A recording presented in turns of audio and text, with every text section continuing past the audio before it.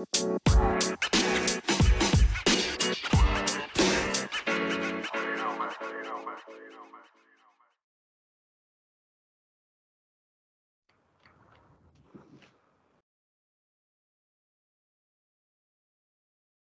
and welcome back to the Other 99% podcast, where we take a step back from the 1% gains that society has become obsessed with and instead look at the other 99%. You got it. First time.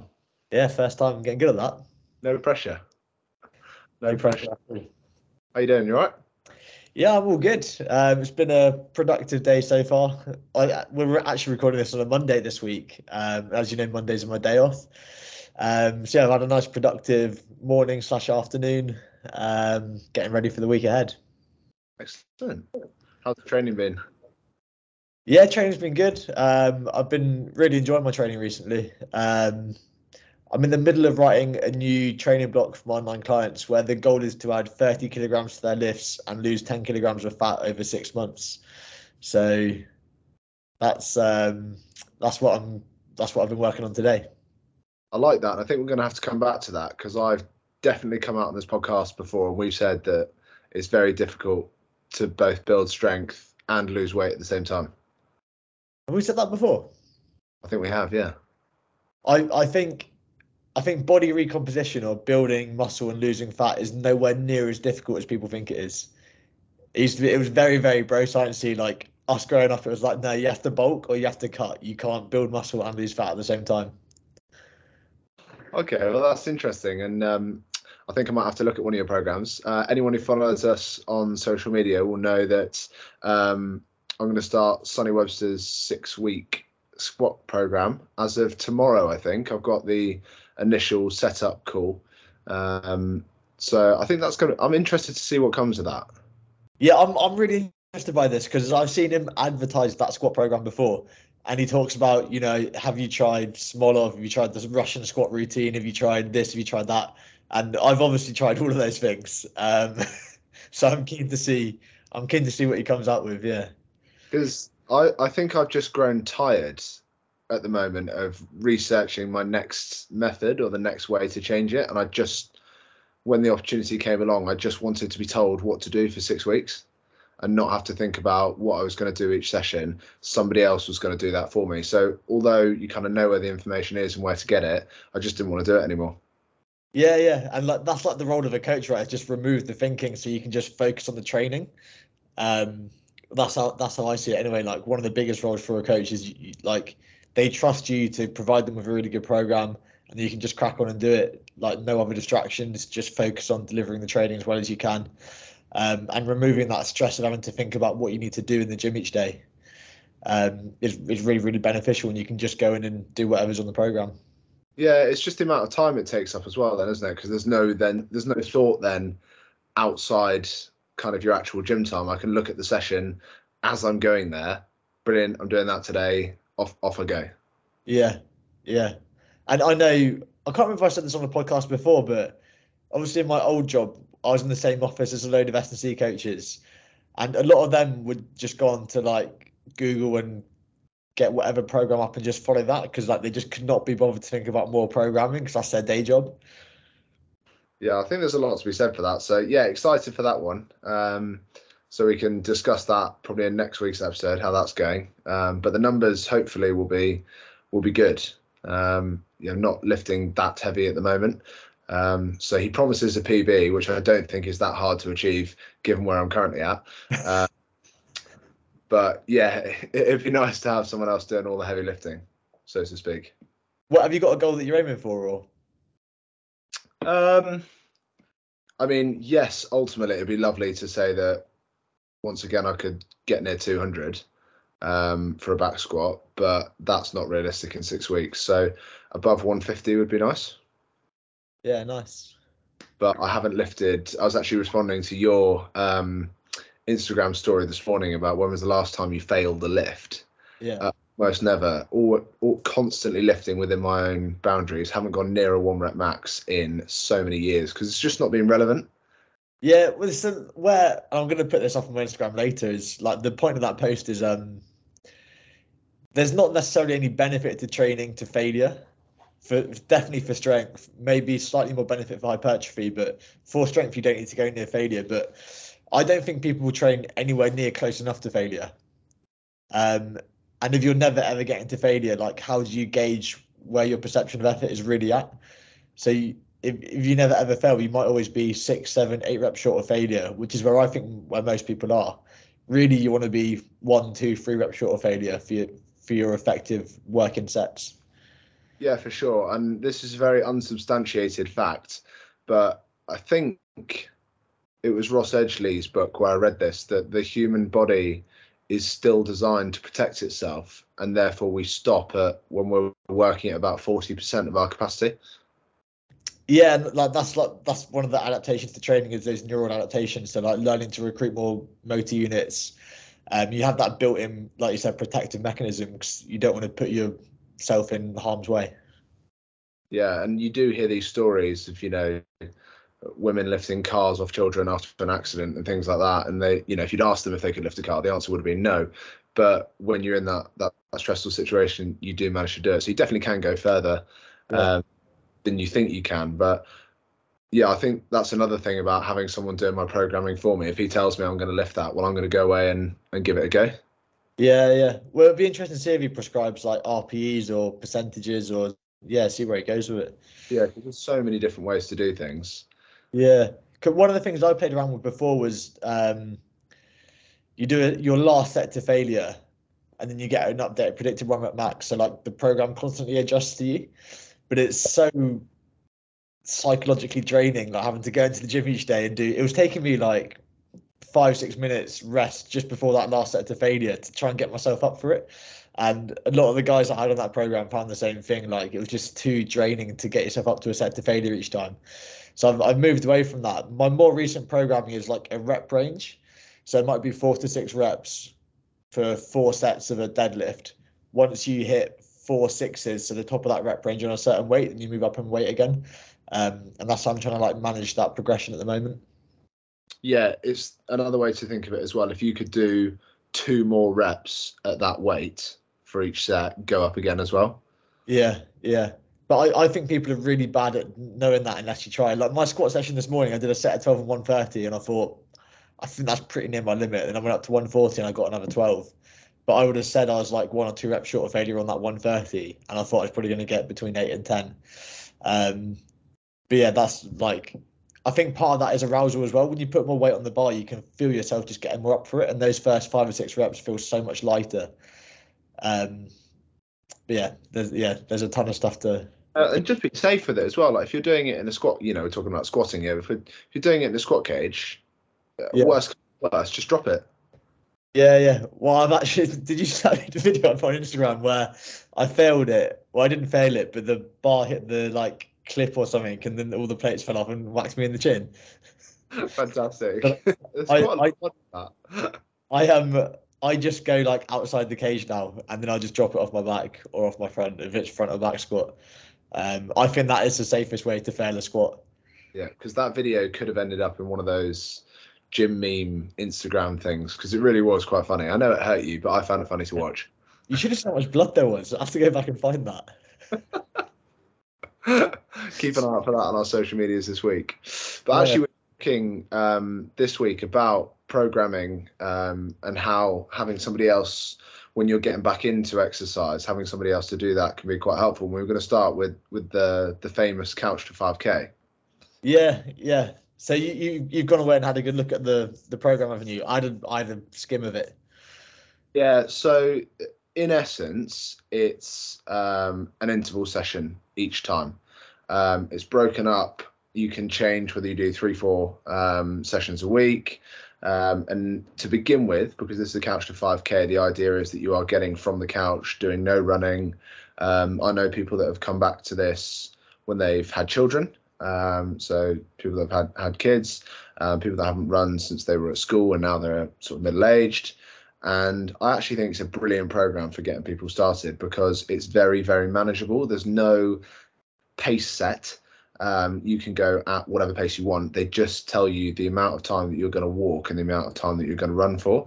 And to begin with, the walking is much more than the running. So you run for maybe 15 seconds at a time, and the whole session lasts 20 minutes. By the end, you're running continuously for an entire 5K, but that period of sort of 90 seconds walking or 2 minutes walking decreases week on week. So you do the same session, sometimes up to 3 times in a week. And then the next week you do it again, but with slightly shorter recoveries. And you've got the option within that as well to repeat weeks. So if you don't feel that you're ready to go up a week, then you can just do the same one again at the same intensities. And it's on like an online sort of podcast style. So you can, I actually think it's an MP3 file, which shows how old this is. But you can have it in your ear and it says, run now, walk now. There is zero thought involved with this. So you don't have to do the timings yourself. You don't need a sports watch. You can literally just go out and follow this thing that's in your ear or in your hand. Like, it's brilliant. Yeah, and that I thought it was actually quite a new thing. So I'm sure there's an app for it now, isn't there? Yeah, I think there's so many variations of it because it had so much success. I mean, Yeah. I've written sort of different variations of that for people, based around those sort of guiding principles of start with a lot of walking and end up with no walking. That's your trajectory. Yeah, that might be quite like you could break down the principles in that because it's essentially minimum effective dose is what you're aiming for to start with. Like if you're saying you've got someone that currently does no training, even if you just run for 15 seconds, well, probably 20 times or less than 20 times in that first 20-minute session, that's going to be enough training to start making you fitter. And obviously the benefits of doing it that way is reducing your risk of injury and then just building up slowly from there. But it is interesting that like the purpose of interval training is obviously like breaking up high intensity work so you can accumulate more high intensity training. But obviously they're doing it here because even like a really, really slow jog for someone untrained, they're probably not going to be able to sustain that intensity. So that is very high intensity for them. Yeah, and that's what it is. High intensity is a relative term. Yeah. Actually, if you took an elite runner, or a very fit person and gave them the Couch to 5K program, because it just says run for this duration, walk for this duration, they could still have a good session out of that because they'd be working at their equivalent of a high intensity. So Yeah. it really is something that you can then take with you and progress yourself if you want to. Yeah. And then there's other variations of, isn't it? There's a 10K and a half marathon and a marathon, I think. So they obviously don't fit into the NHS one because the NHS are trying to get people to do their 150 minutes a week. And the 5K is, it's a very round number. It's something that we use in the UK a lot, isn't it? Park Run is obviously huge in this country, and has done brilliant things, well, basically for the health of the nation by making it so kind of inclusive, this running community. So I think that the next step after a Couch to 5K is to start getting involved in that kind of park run environment. And then from there, when we start to think about how you split training up to maybe do a 10K or a half marathon or a marathon, it is interesting, isn't it? Because we had our interview with Paul and we were talking about how a lot of people think that more is more. I want to get back into running. I must run a marathon. Well, yeah. What does that running a marathon actually get you, apart from potentially risking injury, a lot of early mornings, etc. But if you are aiming for that sort of thing, it's important to build up to it and not just think, right, it's January 1st, my New Year's resolution is we're going to run a marathon, and then go out and try and run 20K the next day, because that's not how it works. Yeah, and that is likely to injure you. So overall, we're a fan of the Couch to 5K program. We think it's nice gradual progressions week on week, follows logical sound principles. And if you are looking to, like you said, you're that person who just wants to get fitter, don't try and run a marathon. Just go and build up to doing your 5K, and then you're going to feel better, and then reassess your goals from there. Yeah, absolutely. And I also think that psychologically, when you're going back into something, if someone says to you that you've got to go for a 20-minute run, that can be really quite daunting. But when you break up these intervals, your session goes so much quicker than you think it will.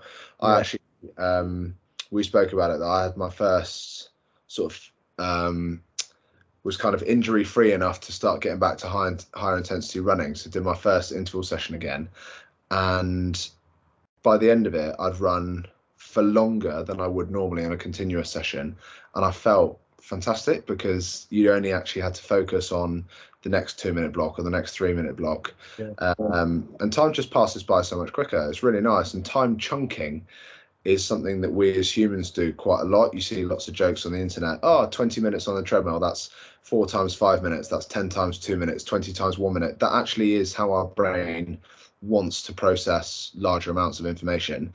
That's what I do when I'm like, say I'm on a treadmill. That's what I'll do. Say I'm doing an hour run. I'll be like, I'll break this into 10-minute chunks. Just get through another 10 minutes, another 10 minutes. So yeah, absolutely, I 100% do that. Yeah, and we do it with all sorts of things. I will dig out the research for next episode, but you can do it with like lectures. You can do it with different things that you're having to listen to, training videos that nobody really wants to do, but they are necessary. You're like, right, I'm going to do the first 15 minutes and then I'm going to do the second 15 minutes. And you work your way through it like that. And it seems like less of a mountain and more of a molehill. There you go. Nice little productivity hack.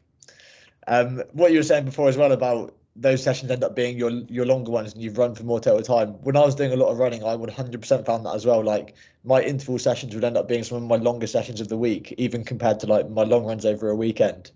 They just end up being high volume because you break it into chunks, you do some easy running in between, and before you know it, you've covered like 12, 13, 14K.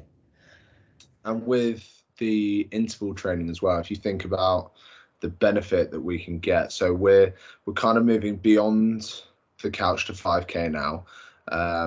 You've done your first 5K and you've got the capacity to work at a high intensity. So I wouldn't recommend this kind of straight off the bat because you do risk injury. But once you've done that first 5K and you're running frequently, you can start to think about higher intensity work. And one of my favorite stats when I was studying at uni was when we looked at Tabata training, which for those who don't know is a 4-minute set, and you work for 20 seconds and rest for 10 seconds continuously. And we were looking at this on a bike.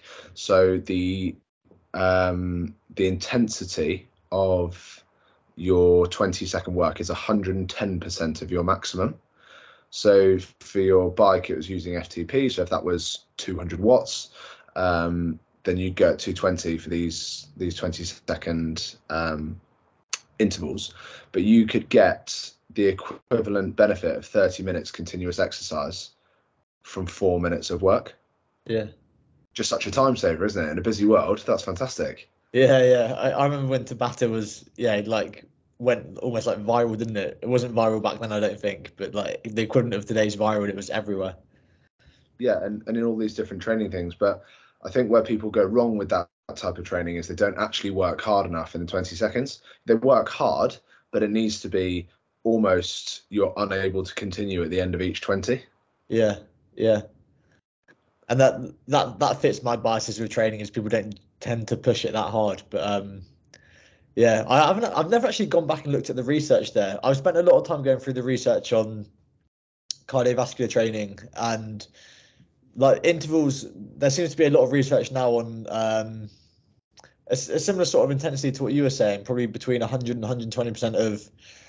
I look at it mainly in a running context. They tend to use maximum aerobic speed or VO2 max. And the classic sessions you get are like 10-2 minutes, 4 minutes, that type of stuff, even down to 30-30. But there's less in terms of like that really short interval work with a 1-to-2 work rest ratio, which is what Tabata is. Yeah, and it is quite explosive, and it does depend what you're trying to achieve. But we spoke about, for those people who are looking to run their first 10K or their first half marathon, thinking about how they break up their training. And I think it was Sorensen that came up with the polarized training split, where you're looking at doing 80%. They say zone 1 or 2, but it's modern thinking is perhaps it's more 80% at a comfortable level, and 20% at your absolute max. So this really high intensity work.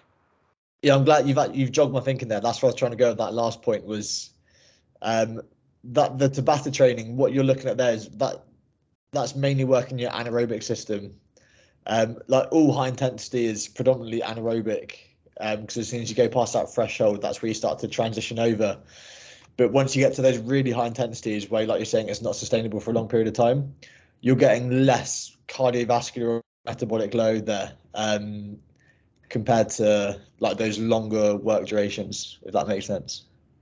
Yeah, and we were talking before we came on here about the importance of how you split that up, whether you do it by time, whether you do it by distance. My suggestion and my preference is to always do it by time. I was having this discussion with a friend this weekend because we were out running and our Garmin's were giving us, 100% the better way to do it. yeah, because my Garmin told me that I needed to do, I think it was 7 2 minutes at like a 350 pace, which is horrific. I don't think I can actually run at a 350 pace, but we live in the hill. You know, Yeah, sometimes it's a 1350 pace up a hill, yeah, and I think but you can still work at a high intensity for yeah, a period of time. So even if you're going up a hill, that's absolutely fine. You're not running at the same pace, but you can still work hard and you can still achieve this interval benefit despite not running quickly, because you're running as quickly as you can for the conditions that you're in. yeah. And I thought you were talking about it from like, say we were following a program and it told us both to go and run 10K, but maybe you could average 5 minute pace and I'd average 6 minute pace. Well, I'm gonna end up running for an extra, what was that, 10 minutes? That really stumped me then. Which when you're looking at workload, so like the distance of 10K would be external workload, whereas internal would be the 50 or 60 minutes in zone 2, which is like the pace we're running at. Um, but what determines adaptation or how fit you'll get is the internal load. So in that scenario, I've got a higher internal workload than you. But obviously, you're trying to balance your internal workload so you get the outcome you're after. So if you just give everyone external workload, like 10K, 20K, whatever, instead of maybe it's 50 minutes in zone 2, that's my preferred way to program it for those reasons. Yeah, and I think particularly with like the Couch to 5K, where there's zero distance prescription at the beginning, where it's time walking and it's time running, not having a goal to try and achieve in each interval, so you don't have to try and run 100 meters or 50 meters. You can go as far as you're capable that day, because I mean, quite frankly, some days you're going to feel better than others, and over time you're going to get fitter. So Yeah. even if you feel, terrible, you can still get the same benefit from that session. Yeah, for sure. We were going to move on to how you approach programming once you get past that stage, weren't we? So like you started touching it then. Was it Sorensen? How do you say his name? Her name? I don't know their gender. It was just Dr. Sorensen, actually, so I didn't really give much away. Dr. Sorensen. Yeah, you started to talk about the polarized model. Do you want to keep on going with that thought process? Yeah, so the idea is that we spend, like I said, 80% of our time working at a very easy internal workload, and 20% needs to be in that kind of zone 5, zone 6, our kind of maximal effort. And the idea is that the 80% is building our capacity and our ability to tolerate higher loads, longer training sessions, etc. Whereas the anaerobic work, so that's our work without oxygen, our interval sessions, are looking at pushing our lactate threshold higher, so that over time, if you think that you can normally work at a 7 out of 10, over time, and sorry, I'll start again. So if you work at a 7 out of 10, and that means you run 5K in 25 minutes, over time, you'll still run 5K in 25 minutes, but it's now a 6 out of 10 instead of a 7 out of 10. So we start to push that threshold a little bit higher and a little bit higher, by basically doing two things at once. We're building that kind of workload, that capacity, and the kind of sharp end of the stick as well to push that threshold up. So that's the theory. Yeah, and you've done this quite a lot, haven't you, in your own training? Yeah. So when I was cycling a lot, it's a way to make a lot of quick benefit. Again, it's a fun way to train because you get more variation in the sessions that you're doing. It breaks the week up where you put things, and actually, as we were saying before, it's great that you want to run a 10K, a half marathon, a marathon, but actually you need to keep that strength training in there as well. Now, if you're just using continuous training or just using interval training, it's quite hard to get the strength training in there and actually optimize it. So we were saying that you split your days and you split your sessions where you've got easy days and hard days. And actually, I think we both agree that you put your gym training on the same day as your hard day, that high intensity interval session. Yeah, in theory that makes sense, but I'm yet to meet an athlete that actually wants to do that. I imagine you're probably the same, aren't you? Yeah, because you particularly if you're thinking of running or cycling, which are very lower body dominant. If you're then going into the gym, you're going to be using your legs. There's no point going in there and trying to build massive strength in your upper body because it's not useful for the exercise that you're trying to carry out. So you're carrying that level of fatigue in your lower body already, and then you go out and you try and work at these high intensity intervals, and they're not pleasant at the best of times. But if you've got a little bit of fatigue in there as well, then actually they become, well, yeah, unpleasant. Yeah. And what did you do to try and was that just a case of like trying to separate those sessions by as much time as you could? Yeah, so I've been quite lucky in that I work in education, so I do, for the most part, know when my days are going to start and when they're going to end. Yeah. Um, don't have young children, so I don't have to worry about that sort of thing. So I've been able to get one session done in the morning, and one session done kind of in the afternoon. And I know that a lot of the research would suggest that you should do your weight training first, and then have as much gap as possible, and then get the cardio work done. But I've always preferred doing my aerobic sort of cardio training first thing in the morning, and then weight training in the evening. Yeah, there's a lot of have we spoken about the interference effect on this podcast before? Touched on. Yeah, so obviously like there's a couple of different theories there. I think the most logical one is it just comes down to like a resource management thing. So like you were saying, if you do your hard session and go straight into the gym tired, you're not going to get as much out of that session. So by separating it out, you can get more out of each one. In terms of like order, I don't think the cell signaling thing is actually a thing. I think that's nonsense. So I would just prioritize whichever is more important to you. So if you're saying I'm doing the strength training to support my running performance or my cycling performance, okay, that's cool. I would do that first and then do your strength training session later. But if it's, and this is more the case for me, I want to prioritize my strength and hypertrophy work. So I'd do that in the morning and then my cardio work later on. This is a little bit of a tangent, but obviously we love a tangent on this Yeah. podcast. Where do you stand on the idea that muscle temperature changes throughout the day and therefore performance can shift from the morning to the afternoon? Because a lot of people will say, I actually run quicker when I run in the afternoon, or if I run at 11 o'clock in the morning instead of 6 o'clock in the morning, we actually have a very different time, but we haven't changed in fitness level. Yeah, muscle temperature definitely changes strength and power outputs. There's tons of research in that. That's one of the ideas of a warm up. Um, in terms of endurance and time to exhaustion, normally pre-cooling delays your time to exhaustion. So I would have thought performance would be worse, but you're coming across people saying that that's better. Well, I just think that the idea that when you wake up in the morning, I've personally found it Yeah. much more difficult to get moving at the same rate. It takes a lot longer to get that increased muscle temperature. So if your session is quite short, if you're doing that interval work, it's not, you don't necessarily perform at the same level. If you're trying to do a threshold run where you've got a very short warm up and then you kind of kick off and work quite hard from the off, that Yeah, can be difficult in the morning. yeah, I'm with you. Yeah, I've never really thought about that. Yeah, I don't know what was your original question. How much difference does it make?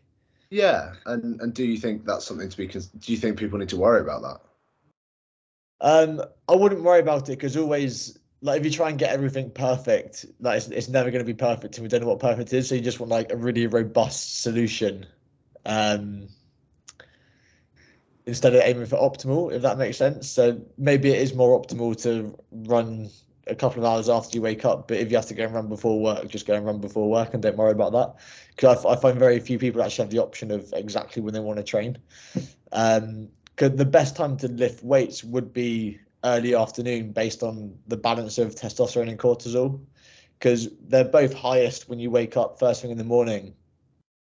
But then testosterone drops off later, so you end up with like there's more like optimal balance towards the like mid-afternoon. But yeah, most people just don't end up in like. How many people do you know that have the option to go and train in the afternoon? Not many. No, exactly that. I mean, I think it's probably starting to change with the idea of like working from home. And I was speaking to people recently where more of an emphasis with these kind of bigger companies in the city in particular are putting gyms like on their ground floor or wherever that they want their employees to go and use during the day. Yeah. Because Yeah. the mental benefit, and this is an article I bring out every single summer in schools when it gets to like revision time and everyone's a little bit sort of stressed by how much work they need to do, etc., etc. And the first thing they want to remove is PE or games or running, whatever it is. You know, if you're an adult, if you've got a lot of work on, the first thing that often goes is the exercise. But the benefits that it has on your brain when you're moving and when you're active are phenomenal, and it really should be something that's prioritized, especially when you're busy. Yeah, I agree with that. But do you know what? That's really interesting. This is a bit of a tangent again, but do you ever listen to Derek? He's got a YouTube channel called More Plates, More Dates. So he was chatting to Fantastic. he was chatting to Alex, can't remember his surname, it's like Hormezy or something. But they were talking about if they go and train legs really, really hard in the morning, then they're wiped for the rest of the day and they're nowhere near as productive. But I don't actually find that to be the case at all for myself anyway. Yeah, it depends, doesn't it? Because we're talking about that intensity and are people actually getting near their failure? Yeah. You know, very lucky to have a long summer holiday, and this weekend we ran a hilly 10K on Sunday morning, and then I actually fell asleep in the early afternoon. I was absolutely exhausted, whereas that's not been the case running shorter distances. It was just a bit of a shock to the system to kind of challenge that a little bit further. So if you are training very, very hard, then potentially you might find fatigue later in the day. Yeah, but even like I trained really hard this morning and I've been pretty productive all day. I don't finish work until well, I say it's my day off. Obviously, I've got a few like PT sessions and stuff to do, so I'll finish at 7 o'clock tonight. But I tend to feel okay throughout the day. By the time it gets to 9, 10 o'clock, then I'm ready for bed. But I get up at 5:30 as well, so that's about normal, I think. Yeah, but I think it's what you're used to, isn't it? And when we talk about these Yeah. programs like Couch to 5K, you're used to being sedentary. You're used to doing absolutely nothing, and that's where this program has such a huge benefit that it takes you out of that kind of stasis and challenges you a little bit more. But it's very, very slow increments. They are super, super gradual, so that you don't get that kind of extreme fatigue, extreme muscle soreness that, you know, could potentially put you off because, you know, I think over time you learn to enjoy those feelings, but initially they're not pleasant. Yeah, they're uncomfortable to start with. Yeah. We So that's celebrate DOMs now, don't we? sorry. We celebrate DOMs now. Yeah, we love it. Yeah. I kind of lost with that tangent. I kind of lost track of where we got to. I think we ticked off polarizing, didn't we? Yeah, ticked off polarizing, but then the importance of keeping that strength work and that core work in our programs, basically for whatever cardiovascular training that you're doing. I actually can't think of a single modality that doesn't benefit from strength training. Yeah, I don't think there won't be one because it's always linked to economy and other performance indicators. The popular one I've heard before is swimming. But if you look at collegiate athletes in the States, and you know, there's a lot of downsides, I think, to the way that they train their athletes, but they basically take their swimming scholars and they know they can swim because they've got a scholarship, so they've got these fantastic times, but they basically flip their training around. So they spend way more time in the gym lifting weights and getting super strong and super robust, and then they spend a lot less time in the pool. And over time, like over the years, because they've got them for whatever it is, 4 years, they do shift that. But even in something like swimming, where people think, you don't need to be, super built, super strong. You still benefit hugely from that. Yeah. That's actually a really interesting model. I rate that. Yeah, it's brilliant. Because what you see in a lot of programs is going from like pathway to senior programs, they'll get thrown into a program with lots more training volume than what they used to and end up breaking. But really prioritizing strength early on, because that gives you the capacity to be able to tolerate a lot of volume. So it's a good model to follow.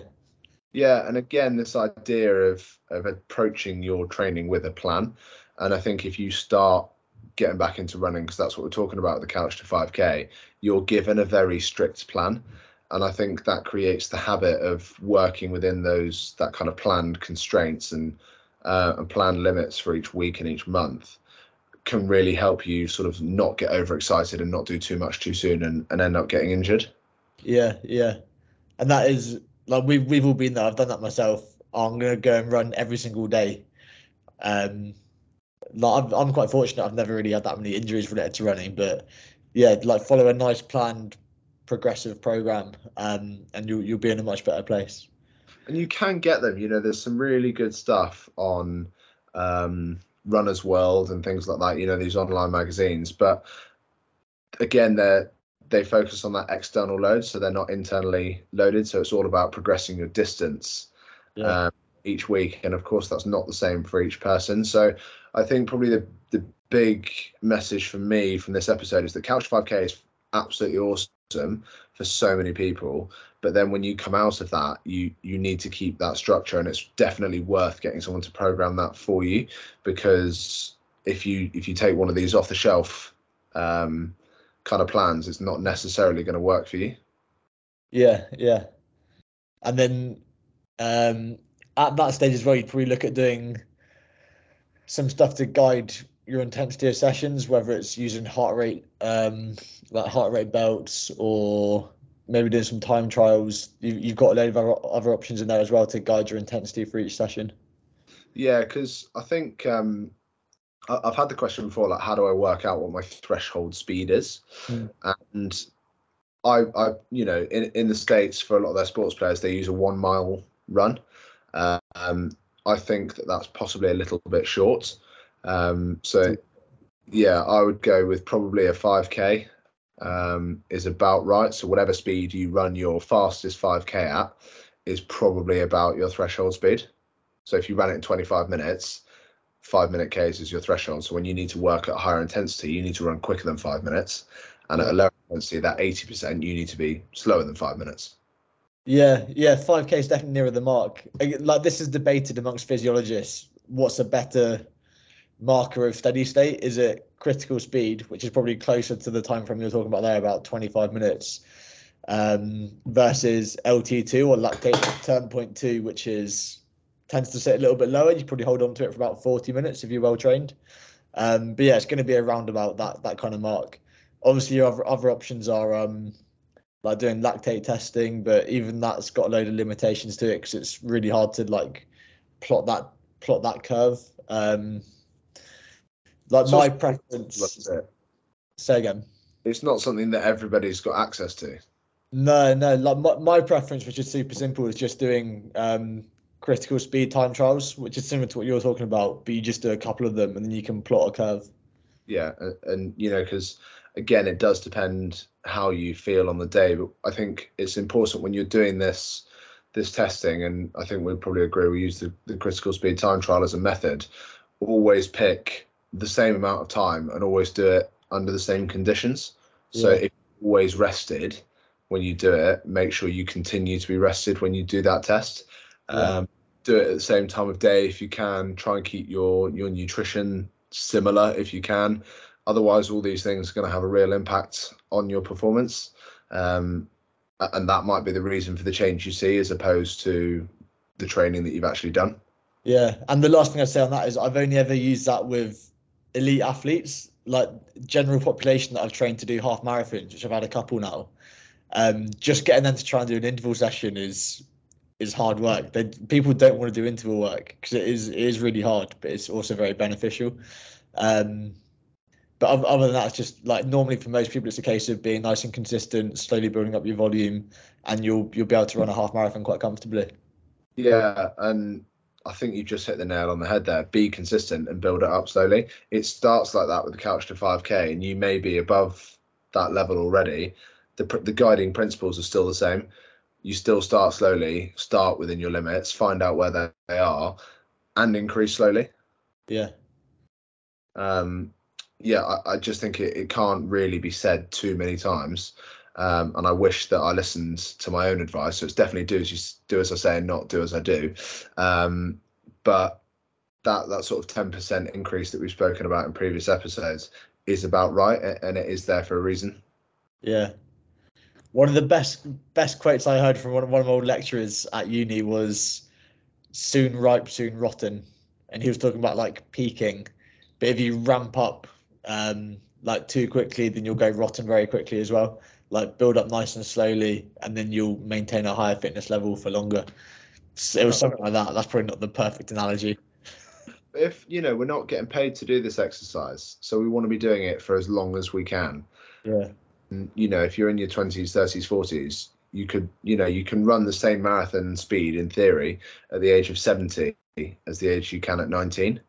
So, if you stay fit and healthy for those years, 51 years, you don't need to rush. You've got all that time to kind of get fit, stay fit, and enjoy the other benefits of exercise.